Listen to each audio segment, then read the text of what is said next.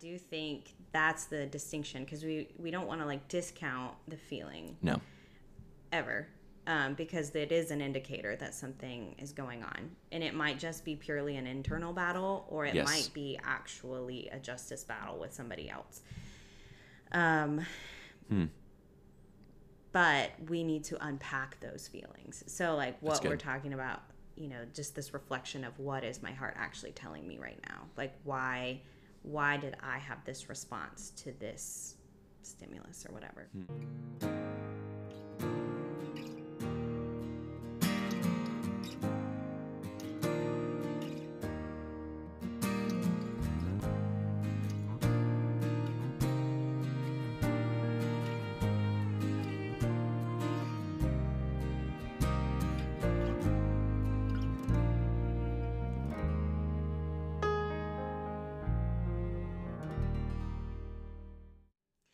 All right, so if you're joining us today, this is part 2 of our podcast on Angry Jesus. We felt like we needed a part 2.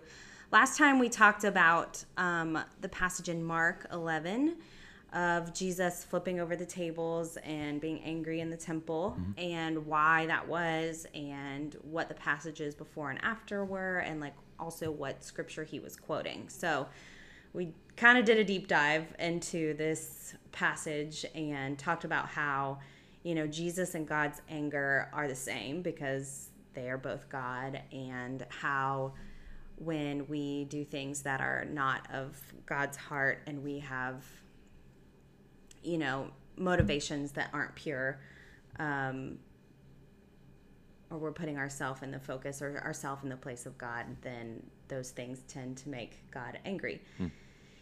So today, I think we will continue talking about anger, and maybe more take a more like personal look at what anger looks like in humans in general, and then in us from our experiences. So to start off, we thought it'd be fun to talk about some pet peeves. Yeah, let's do it. I'm gonna ask you first because I have a hard time identifying some of them because anger is a weird emotion for me. So, Carly, what are some of your pet peeves besides someone turning the table and asking you the question first?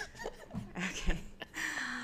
The first one that comes to mind is mouth noises. Yeah, I don't like extra mouth noises for some reason. Sure. They don't all bother me, but when I'm paying attention to like, that sort of extra, I don't even know. Yeah, like what you just did. Yeah. Good. Happy to contribute. Thank you.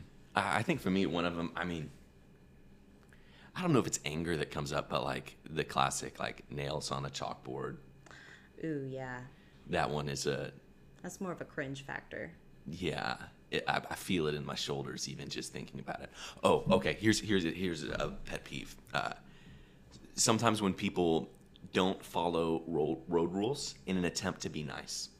So, for example, you come up to a 4-way stop sign, and it's clearly the other person's turn. Very obvious, not debatable. And they're like, "Oh, you go through." For some reason, it bothers, like you're just messing up the rules of the road. So that's a probably a legitimate pet peeve. Like, I can be pretty patient on the road, but that sometimes I'm like, what are you doing? Like, you're just, or like letting people in a roundabout when it's not actually that crowded. And I'm like, if you just kept going, this would have been easier, and I could come in right after you. That's not how a roundabout works. That's not the rules.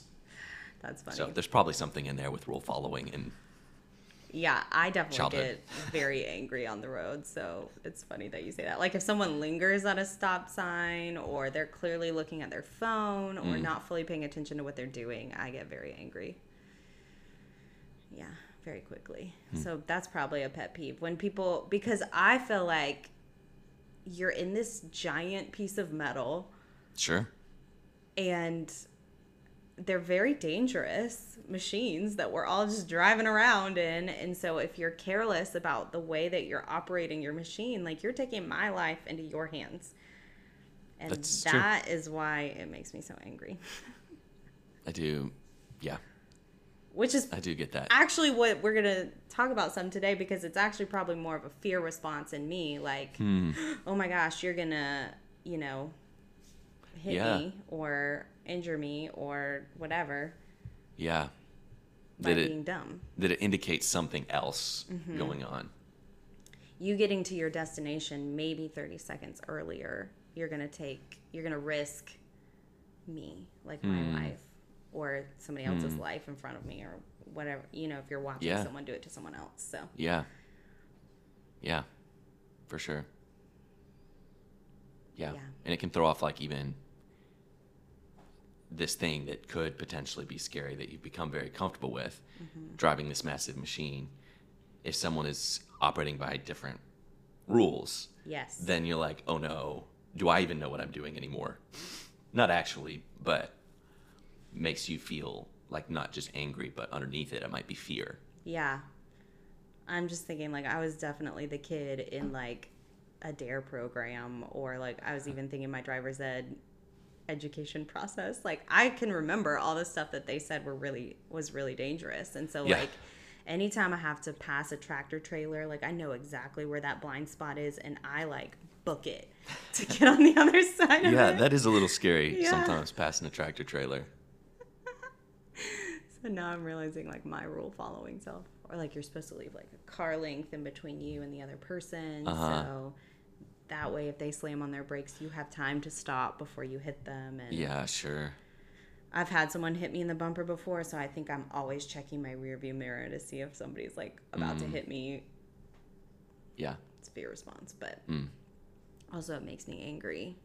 But then when I back up, It's fear. yeah. Interesting. Yeah. I guess mine probably are too, because I think about rule following in other areas of my life. And if I ever feel like I've broken the rules or done something wrong, oftentimes it's a very fear-based response. Like I will get, I don't know, I mean, I've done it with sermons or whatever before when I come back the next week and I'm like, oh, I said this thing wrong, which is a good practice to apologize. But oftentimes it's just like, I said 5 instead of 4, you know, or something Right. that I said right earlier in the sermon and I just had a slip of words. But sometimes the response is more fear-based. And for me, at least, it's just helpful to name what that is. Yeah. Because that way it doesn't allow the fear to like really control me. It's like, okay, I feel this fear, acknowledging it. All right, what am I going to do? Here's what I'm going to do. Might seem dumb to other people, but it helps me. So Yeah, that actually segues really well into this scripture I was thinking about for this second part of what we're doing today. And it's Proverbs 27:19, which says, as water reflects a face, so a man's heart reflects the man. So as I initially say that, what does that scripture mean to you? What does that proverb mean to you? it makes me think of that song from Mulan. When will my reflection show who I am inside? Do you want to sing a little bit of that for us? Kind of, but no, I don't. I'm starting to feel a little nervous now thinking about it for some reason. I think what it reminds me is, I mean, thinking about psychology and thinking about the image of an iceberg. What is the presenting action of what comes out is usually just the tip of the iceberg. That there's things that are underneath all of that, stemming back to deep-rooted desires and fears and potentially childhood attachment, all sorts of other things that causes this like presenting action to bubble up to the surface. Now, there are obviously things that are just going to bring up actions because you're human. And so if something dangerous happens, you're going to have a fight or flight or whatever. But even that, like the reason that you have one of those is because of what's undergirding in the heart, which is like the seat of your thoughts and emotions and like your existence. And so I think that passage is important because it reminds us that what you do isn't just about what you do. Like if you want to change actions, what we really need changed is our hearts. And as you start to do some self-examination through therapy, through introspection, through like prayer of examine or other types of spiritual practices or therapy or whatever, you start to realize that the reason that you're doing the things is not just because someone cut you off. Right. Sometimes maybe it is, but like, why is that bringing this up? And that's a trivial example, right? But like if someone cuts you off in conversation, like it's normal that you'd be like, hey, that was kind of rude. But if it like really, That's a pet peeve of really triggers you, Why? Yeah. And I think it's Where's important. that activation coming from? Yes, for sure. Do you know your fight or flight? Do you know what yours is? Or freeze? I think maybe, I think it probably depends on the situation. It's more so I think of this one example. I was coming back from, I was a youth pastor and coming back from camp. I just dropped off this passenger van at the rental place. And on my way back, I was talking on the phone to my mom, and I was behind a truck, and the truck had a recliner in it, and I was healthy distance behind it, but we were on the interstate, and I watched as the recliner flies out on the interstate right in front of me, and I did not freak out, get scared, whatever. I just got in a different lane, and after that, I felt the fear in me. And so I think my response oftentimes in the moment is it's more the fight. Like, I don't have time to be scared or anxious. It's just, this is what it is. And so I'm just going to do it. And then after I was like, oh my gosh, that could have killed me. But in the moment, it was just like, yep, fine. And so relationally, sometimes it can be different. Sometimes it can be more of like a maybe initial fight, like I'll buck up a little bit and then I kind of like retreat or just don't deal with it. So yeah, I think it depends largely on the situation. If it's life or death, usually it's more, that makes sense, more fight, at least in my present experience. If I can do something about it, then I'm going to do it, and then I'll feel scared. What about you? You have me thinking. Mine is freeze for sure, especially in a relational situation. So like if something that somebody says to me is particularly activating, they're probably not going to realize it. But my whole body will react to it. But it depends. Like if the situation is like two people are fighting and I'm in the room and I'm watching it happen, I will like sink into like, I'm invisible, I'm not here. Like, sure. I don't. Yeah. Or I will make some kind of sarcastic joke, like fight, just because I'm uncomfortable. And I'm like, hey, I'm letting you know that this is really uncomfortable for me. Sure. But yeah, my counselor would say mine is freeze. But interesting. Yeah. If it is like a life or death situation like that, I don't just like freeze on the road. I will like remove myself from the danger. Sure. So I guess, yeah. Maybe it depends on the threat. Yeah, and I think to some extent it also can vary based on what, like if you're in a role, like at that time. So for example, like if my son is like there, I'm in a parent role. Right. It's not just me. If I'm in a pastoral situation, I'm in a pastor role. Right. And so there's also a level of like confidence and like authority, I guess, that comes with that makes it not just about me. And so that also affects whether it's, for me at least, like fight or flight or freeze, or if like the thing is directed at me relationally, or if it's directed against someone else. Yes. That's true. Because I'm much more protective when it's somebody else in the room. Sure. That I can see like, hey, this is harmful language, or this is not a way that you should be approaching this.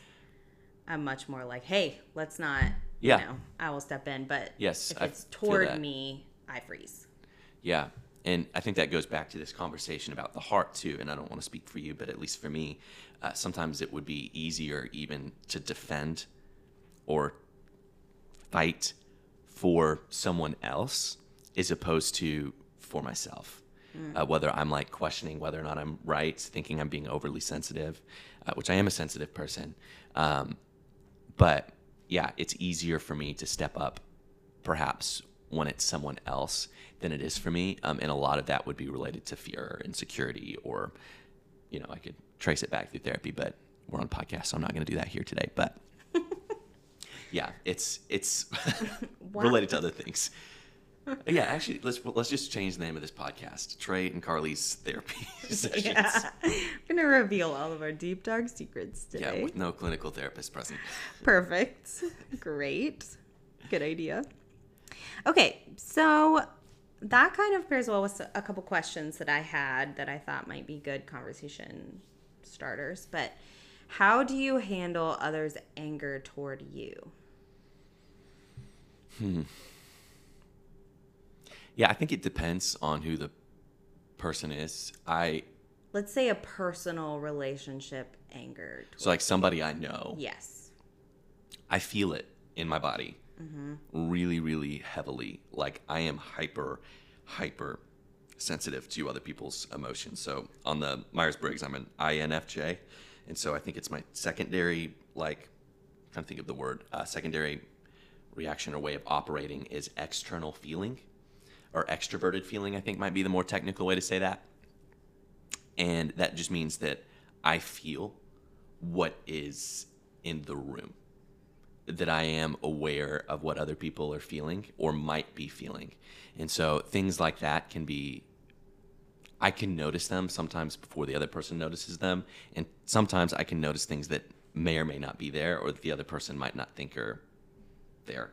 So all that to say, I feel it really heavily. And because of like my experience with anger and just all that, I tend to do a lot of like reflection before I would usually say anything around it.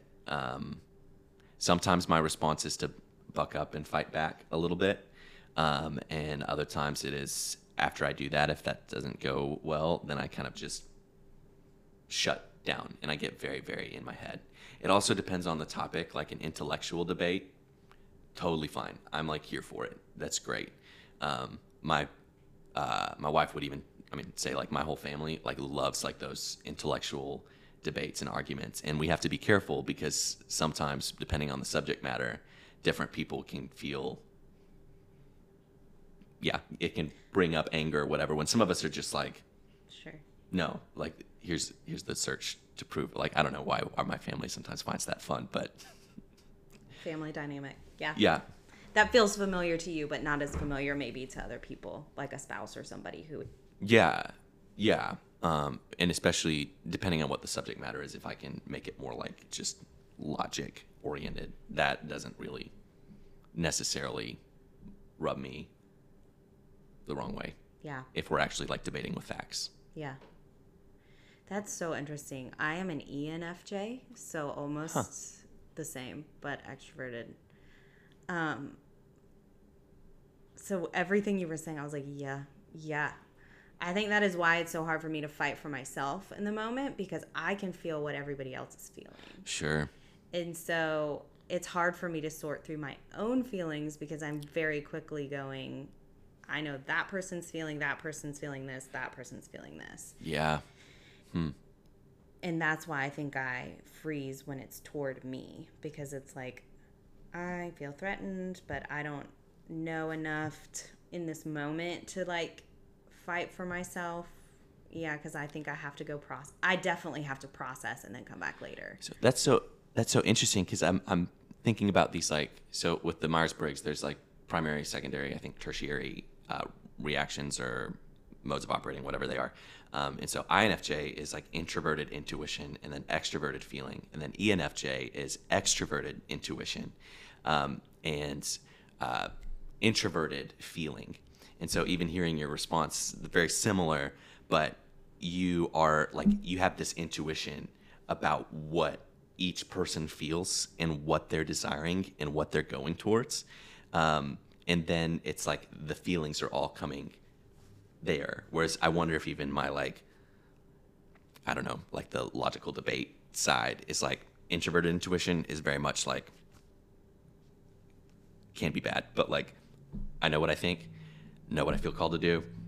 No, like I'm pretty confident in that. But then I feel what all's in the room. It might be a little less like, I don't know, might be more muddy, I guess, if that makes sense. Mm-hmm. I don't know. I might be diving too much into Myers-Briggs there, but. Yeah, no, I think it's so interesting. I can't remember if it's the feeling. It's either feeling or. Feeling or thinking. Thinking, and then it's judging or perceiving, correct? Mm-hmm. Okay. Yeah, and intuition or sensing. Okay. So I was thinking about like when I took the Myers-Briggs one time in a workshop, and they kind of put a picture up on the screen of this field, and like a person sitting there, like standing there, and like you saw the back of the person's head. And so they were like, describe this picture. Like describe what you think is happening in this picture. And with like one word, I think, like just listing words about the picture. And so half the room went sadness, thoughtfulness, lonely, perceptive, like all these different things. And then the other half of the room went green grass, person's head, like very concrete versus like very, it was so fascinating. Wow. That's also fascinating. Like, I mean, I didn't see the picture, but like, I wonder if there's something introverted and extroverted there with it being a one person looking out into the fields. Because I hear that and I'm like, ooh, peaceful, thoughtful, like reflective.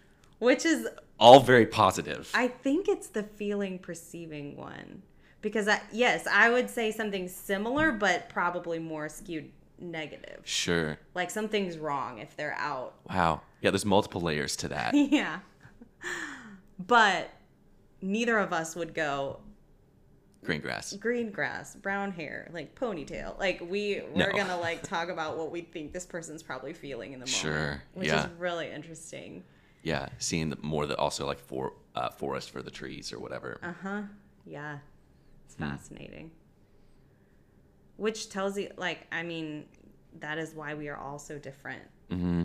Because neither one is wrong. No, it's literally just how we're put together. Yeah, and I think that's important with anger too, right? Like, or with any emotion, that our different personalities can trigger other people. Mm-hmm. Like a big picture person, which I am, can be frustrating to people who are more detail oriented. And a detail oriented person can be frustrating to someone who's really big picture. And it's not necessarily that either of them are wrong or are bad, but when it comes to anger too, like understanding that there's a whole lot of factors that are at play, that like my childhood experience or my experience as an adult or just the way that I operate with the world, that may not be bad. It might be. I might be a jerk. Hopefully I'm not a jerk. But like, it might just be, this is just my personality and how God's made me, and that's fine and good. Might really like anger or upset other people because of their life experience and because it's so different than what they experience in their life. And so I think with anger too, part of what's important is recognizing also that people are different. I mentioned this in this last podcast, but I found the quote from Martin Luther King Jr. It was from an excerpt from a sermon that he preached in 1956. But he was talking about anger, and he said, always be sure that you struggle with Christian methods and Christian weapons. And he said, never succumb to the temptation of becoming bitter. As you press on for justice, be sure to move with dignity and discipline, using only the weapon of love. He says, let no man pull you so low as to hate him. Then talks about always avoiding violence, and then goes on to say, in your struggle for justice, let your oppressor know that you are not attempting to defeat or humiliate him, or even to pay him back for injustices that he has heaped upon you. Let him know that you are merely seeking justice for him as well as yourself. And I mean, that's a lot of integrity right there. That's his legacy, right? Of like pursuit of nonviolence, but like he's fighting, right, nonviolently. Yeah. And of course, other people throughout history have pursued justice doing different things. But when it comes to anger, I think this is helpful for me because what I need to recognize is that my enemy in the situation is not just the other person. Mm-hmm. And part of that comes from being able to separate that like action, tip of the iceberg thing from all of who this person is. Right. And that's hard. But I think also like as a Christian being called to love our neighbors, pray for those who persecute us, to recognize the image of God in other people. That's, I think, one of the things with anger that we have to be mindful of, is to uncouple that. Yeah, I was actually listening to Annie F. Downs' podcast on the way over here, and she was just giving somebody advice on something else. But she said, like, your feelings can be in the car with you, but they shouldn't be driving. Mm-hmm. And so I do think that's the distinction, because we don't want to, like, discount the feeling. No. Ever. Because it is an indicator that something is going on. And it might just be purely an internal battle, or it might be actually a justice battle with somebody else. But we need to unpack those feelings. So, like, what we're talking about, you know, just this reflection of what is my heart actually telling me right now? Like, why did I have this response to this stimulus or whatever? So, that's good. I saw somebody post, which is always a great source of information. Not really, but was talking about that some of us need to repent for not getting angry at the things that Jesus got angry at. And then others of us, maybe all of us, also need to repent for getting angry at things that we didn't need to get angry at. And I wonder if we have different temptations where some are prone to, like, never listen to anger and just think this is just on me. And then other people just respond always in anger and think it's always the other person's fault. And I think that's part of, like, the formation journey of becoming who we're made to be, is learning to discern the difference, and also understanding that it is often, like, gray and mixed emotions. I think about the passage about judging other people, about removing the log from your own eye before you take the speck out of someone else's. And that's important to recognize, like, okay, part of my anger here is just based on my own personal journey and experience, but also it's right for me to be angry against this injustice. And so I wonder if those are, like, two broad characterizations of our temptations. Mine tends to be not allowing this anger to really fuel action. It more goes internal. But that's not everybody's. Yeah, so my second question was actually, do you express your anger to others? And if so, why? Or if not, why? Sometimes I'm passive. I'm more prone to being, like, passive aggressive. Depending on the situation, too, I could respond with humor. It depends, too, if I've tried to express it before and it's been helpful. My anger tends to implode more than explode. Interesting. Like, it can very much, like, implode in here. And as I've gone through therapy and, like, grown older, I've come to become more and more comfortable with that and realize those patterns in my life. But yeah, I tend towards being more passive. And then presently, at least, when I've learned to be more active about it, I found Martin Luther King Jr.'s words really helpful, that I think about, okay, if I'm going to express this, what is the goal of this conversation? The goal isn't always just for the other person to know that I'm angry. The goal is to make things right. Sure. And so, do they need to know that I'm right? Probably not. Honestly, sometimes it's better if the other person thinks it's their idea. And oftentimes, I mean, but like, for real though, right? Like, at least in my experience, I think sometimes that helps, right? It's oftentimes when you step back, you realize that sometimes you're even pursuing the same sort of thing, and you're getting angered by different things. But if instead you are able to say, okay, what are we moving towards? What are we both looking for? What is it that they're looking for, and what is it that I'm looking for? It's not about me being right. I need to let go of my pride. How do we work towards making this thing better? Right. And so for me, I think when I do start to express it, it might not come out as much as, like, anger. It's more like, how do we partner together towards the pursuit of justice? Justice makes it sound more like, I don't know, not more significant, but how do we just work to make this situation better together? Right. Oftentimes it's not just like justice, it's, something trivial. Yeah. Or it's an interpersonal thing. Yeah. Yeah. Oh, I apologize a lot too. Oh, yeah. Sometimes maybe too much. So. Yeah, I think I've told you not to apologize for something before. Yeah, probably several times. Yeah, like every time you call me about something about work, you'll be like, hey, I'm sorry to call you. And I'm like, why are you apologizing? Like, this is during work hours. We are coworkers. You can call me. It's completely appropriate. Yes, and I need that. And if I answer, I'm available. So, If I'm not, I won't. yeah, exactly. Yeah. How about you? How do you tend to respond? I am not good at expressing my anger towards others. I think I relate to a lot of what you're saying. I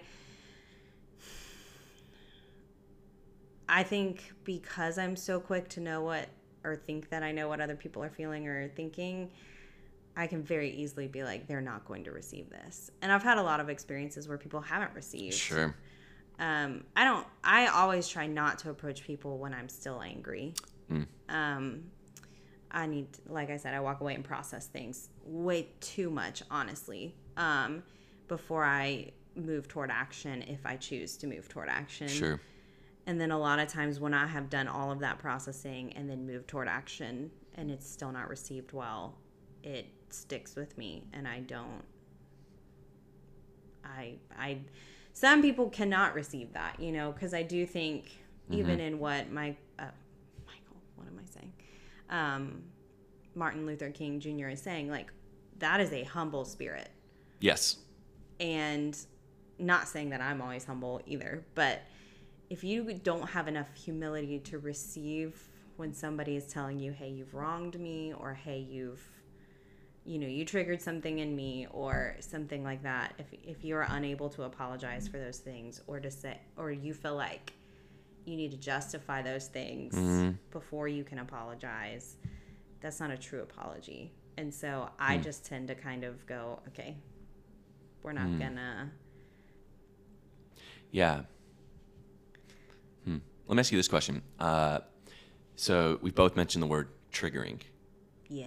And triggering, I think both use triggering and wronged. It sounded like two separate, maybe related, crossover, but separate words. How, when someone comes to you and says, hey, you have wronged or triggered me, how do you respond to that? Because at least for me, I think how I'd respond to, well, maybe not how I would respond, but how I would think about responding to wronging someone and to triggering them would be potentially different. Yeah. So how do you respond to that? I don't think I would ever use the word triggering unless I knew they were familiar with that word. Sure. If they had context for it. Because I feel like that's kind of like almost like a therapy term, or like recognizing where you might have past trauma that's literally triggering your response. It's like, it's bigger than the actual event at hand at that point, is how I would think about it. Sure. It takes you back to another space and time where something else has happened, whether you mean for it to or not. And whether that person, like a lot of times I feel like triggering isn't even like that person is trying to wrong you. It's like they've said something that suddenly transports you back to a past wrong. Sure. So I don't know if this is answering your question or not, but wronging, I think, would be, so if someone were to come to me and say, like, what you did triggered me, I think I would try to understand more about what their experience is so that I knew how to approach something in the future. Yeah. Because I don't want to trigger somebody's past trauma. I also don't want to wrong people either. So I think wronging is more of a that is something I have done to intentionally or unintentionally harm somebody. Sure. So in that scenario, then I need to just apologize. And I think something I try to work toward is apologies are not justifications. So like whether or not you feel like that deserved for them to feel hurt about. It's not about that. It's about how they're feeling. Sure. And so I would hope that I would get the same respect if I were to, in turn, do that as well. Because it's not like I can't talk you out of your feeling of like what you felt like wronged you. So hopefully I can just give the apology and then maybe follow up with like, how can we make this better in the future or something like that. Now that sounds very noble. So I don't know. Honestly, I don't have very many conversations like that. Sure. And maybe some people, I feel like other people have more conversations like that than maybe I do. But because I can only speak to my experience. Sure. But, you know, obviously a lot of these I feel like happened in the context of marriage for me. Sure.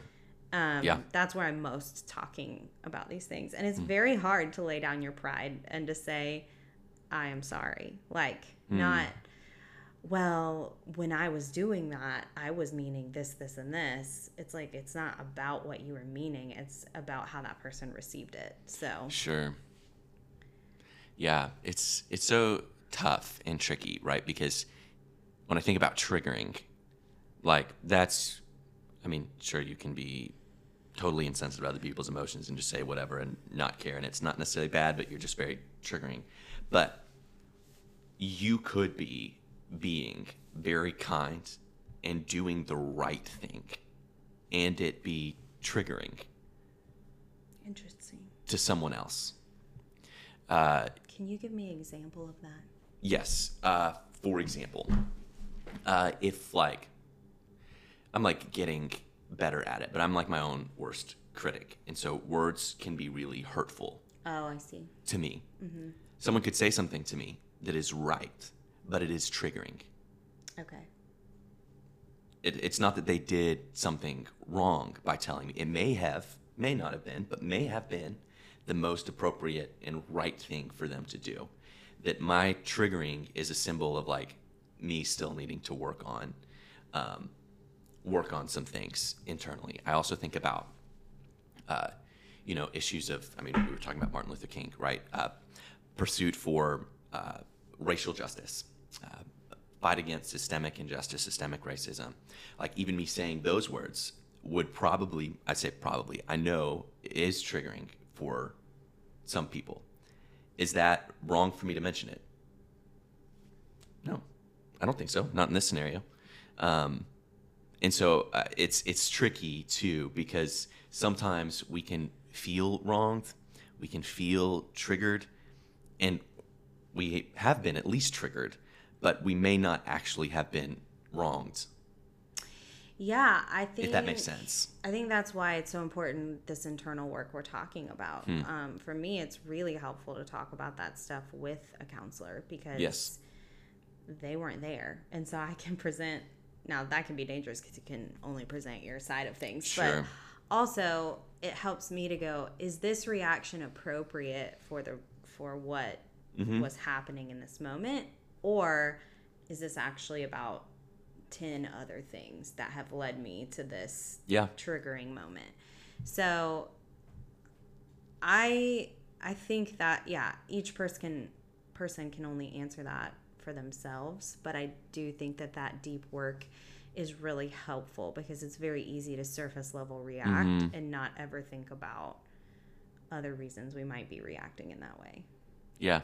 Because our scars build upon each other. So, if I have a scar from a previous leader position over me, and now I have a new person in leadership over me, and they do something that reminds me of that past leader, it's important for me to go, is this actually about them or is it about the past leader? Yeah. For an example. Yeah, for sure. And sometimes what those triggers do is they make even seemingly small things have a much larger emotional reaction to them, at least for me. And I think a lot of these things, we've talked about fear helps us, or anger helps us recognize that there's something else going on underneath. A fear or rejection or loneliness, or, there's something else that your anger is typically pointing toward. Sure. So, for me, one of my fears is that my voice doesn't matter, and or my presence doesn't matter. So like when I show up in a room and I feel like someone's talked at me the whole time and they've not asked me one single question, that reaffirms to me that like it doesn't even matter that I'm the person sitting here, and you don't actually care about me. And so that's triggering for me. So then I have to decide, am I going to tell this person? Sure. Or do I just sort of like know that relationship is going to be that way? Yeah, that's hard. Does it spur me towards action or movement in the hopes that we can have a better relationship? Or do I leave it and just feel annoyed each time and see them less and less, essentially? Sure. Yeah, and even there's so many nuances, all that too, right? Do I just, as a person for me, like who's more introverted, do I just like talk more in the conversation and like feel like my voice is heard, and they will totally listen? Sometimes. I mean, I'm just thinking of, Yeah. Or will they not listen? Right. Are they just chatty? Yeah. And that's just how God has wired them. And I don't know. There's so many nuances to all of that too, because I think if friends that I've had in my life too that like totally will listen, but you have to kind of insert yourself into the conversation and say the things. Yeah. But they will listen and talk and be there and check in on you and do a whole lot of things better than I do. Right. Yeah. Are you showing up as well? Yeah. And then there are some people, like, I do think that we have forgotten how to have conversations. Oh, that too. Yeah, we have monologues. Yes. And so that makes it really difficult when you just want somebody to sit in the mud with you and they're not even listening to your mud, or they dismiss your mud, So I just want you to splash around in this mud with me for a minute. Yeah. Like, I don't want you to fix it. I don't want you to make me see something better about it. I don't want you to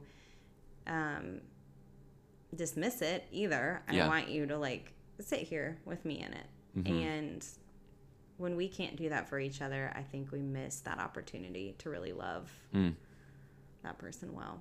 Yeah. Potentially.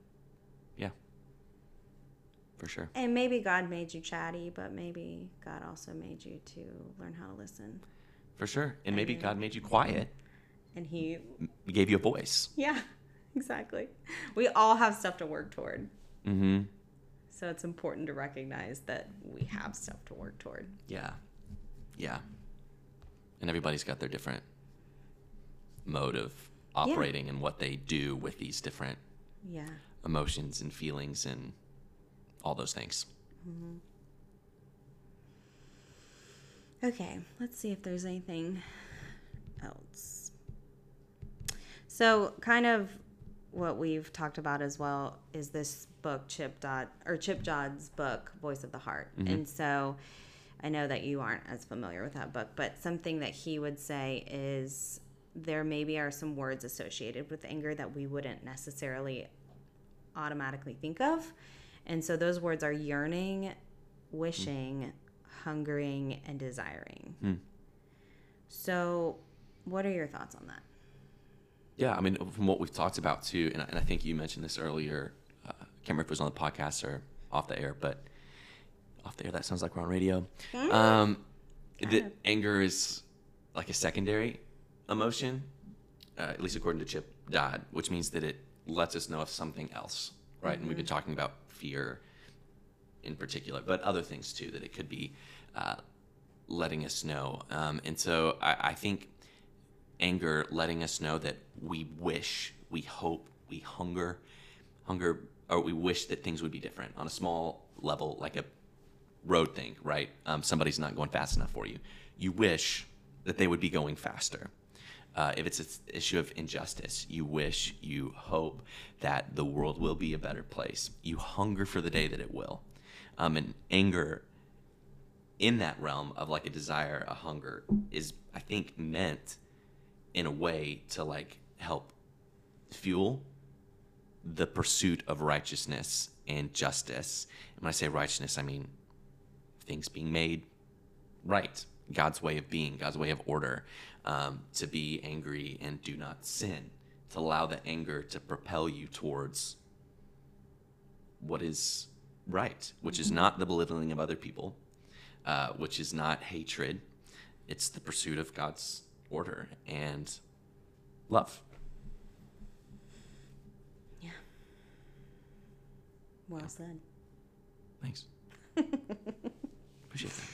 Yeah, I think it is really interesting to think about these words and how they connect to anger, because I think before we started, we talked about an example, and so maybe that would be helpful to talk about this example. But let's say that you had plans with somebody, let's say to go to dinner or whatever your plans are, and that person cancels last minute and maybe gives you an explanation, maybe doesn't, and then all of a sudden you see them later on social media at a concert or with somebody else, or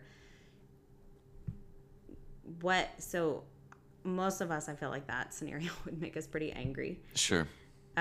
So what is it that you're actually angry about in that scenario? And this is interesting. I mean, just to be honest, like my first thoughts when I think of emotion for that particular scenario, and this is just my personality, is not anger. Interesting. I would probably, it would be fear or insecurity, at least at different points in my life, depending on how they told me. If we were planning to go to dinner and they're like, hey, a buddy of mine just invited me to go to this concert that I've been really wanting to go to. We'll shoot for next week. How's that sound? Cool. Great. I'm an introvert. Cool. Night at home. Sounds good. At least now, at this point in my life. Younger me, probably not. I'd be like, what? Still? I'm not more important? But for me, I think it would be not anger at them. It would be more fear and insecurity, because I would think they were probably justified in picking to do something other than hanging out with me. So just to be honest, like that would be more of my innate reaction in that, would not be to be angry at them. If I was to feel angry, it would be more towards myself. Like, man, you're not a good enough friend or whatever. Now, I don't think now as much I would have that response, just of where I'm at in my life and like being more secure in things. And I'm in ministry. Like, I recognize too, like when I text people to hang out or get together, and I'm a pastor, like sometimes people don't want to or have other things, or like I bring that with me. And whether that's there or not in that conversation, but it's there with me, like just because I'm there. And so, yeah, I don't know, people ghost or don't respond or whatever. And sometimes it's totally not personal, or even if it is, it's like, I don't know. So your reaction maybe would have been to self-tinker. Yes, I don't know that I would have been angry at the other person. Okay, interesting. I don't think I would have felt justified in any way, shape, or form of being angry at them. Gotcha. I would have felt like they were totally justified in doing it. So, which, to be honest, everyone is going to have a different reaction to the scenario. So that's important as well. Mm-hmm. For me, I think I would definitely be angry. And just sort of like this, how dare you? How could you? Like, you need to honor your commitments. I am a very, very, like, if I tell you I'm going to do something, we're going to do it. And I'm going to remember, it's going to be on my calendar, like, barring sickness or something, like, I'm probably not going to cancel on you. So then when people do it to me, it goes against my, I guess, my, one of my ideals maybe. Yeah, sure. But also that same fear of like, my presence doesn't matter. So like, you've decided that something is more important than me. And so like this pain of you don't like me enough. I think similar, but a different reaction towards it. Like, yeah, you don't like me enough to put aside this other thing, or our plans weren't exciting enough for you. therefore you've gone and found something different or better, or, you know, it means something about me, and that's why it makes me angry. Because it confirms probably something that, again, that I feel about myself. Yeah. So interesting. Yeah. Everybody responds differently, and it depends too on so many things with the relationship, right? Like, do you hang out every Tuesday? And this is just one Tuesday you're changing plans? Have you not seen them in a long time, and it's a friend coming in from out of town, you're best friends, and you've made plans 2 months ago, and then that's different. Yes, yeah, that's true. And so I'm sure we probably both had different scenarios in our head too, whether unspoken or not, like fully thought of or not, that fueled our connected to something that's similar that's happened to you. Probably somebody who's listening to this podcast right now. We're just actually speaking directly to you. Yeah. Just kidding. Yeah. Just kidding. Yeah. So interesting. Which I hope that the people listening here, like, we are so intricate and made up of so many different parts and so many different past feelings, kind of natural bents toward the world, natural worldviews, and things that have been skewed by past hurts or past experiences. And so we have to, again, like, this inner work of knowing what that is for me versus what it is for you. Yeah. And understanding, like, if you were to come to me with something, you're going to approach me in a way that you are perceiving that might be different than how I would perceive something. Yeah, of course. And that doesn't mean it's wrong. It just means that it's different. Okay, so last question. If you were to sum up where God is in all this anger stuff, what would you say? I think God's heart for his people is to love one another.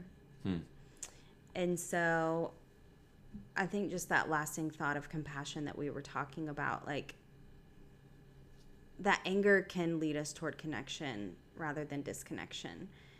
And so God desires, I would think, for his people to feel connected and to be connected. And so am I using the opportunity to know more about you, or am I using the opportunity to justify my rightness or my pride or my perspective?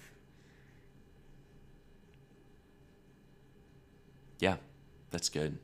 And if it's like in a systemic way, am I using this to actually move towards God's way of order and being in the world, or am I using this just to, like, hate other people? Like, am I doing anything profitable with this? Right. Am I being generous with my resources? Sure. Or am I hoarding resources and being angry at other people for not using their resources? Yes. Ooh, yeah, that's very true. All right. Well, thanks everybody for tuning in, and we will be back next week with talking about anxiousness. Ooh. A little scared. Just kidding. I'm anxious. I'm not. See y'all next week.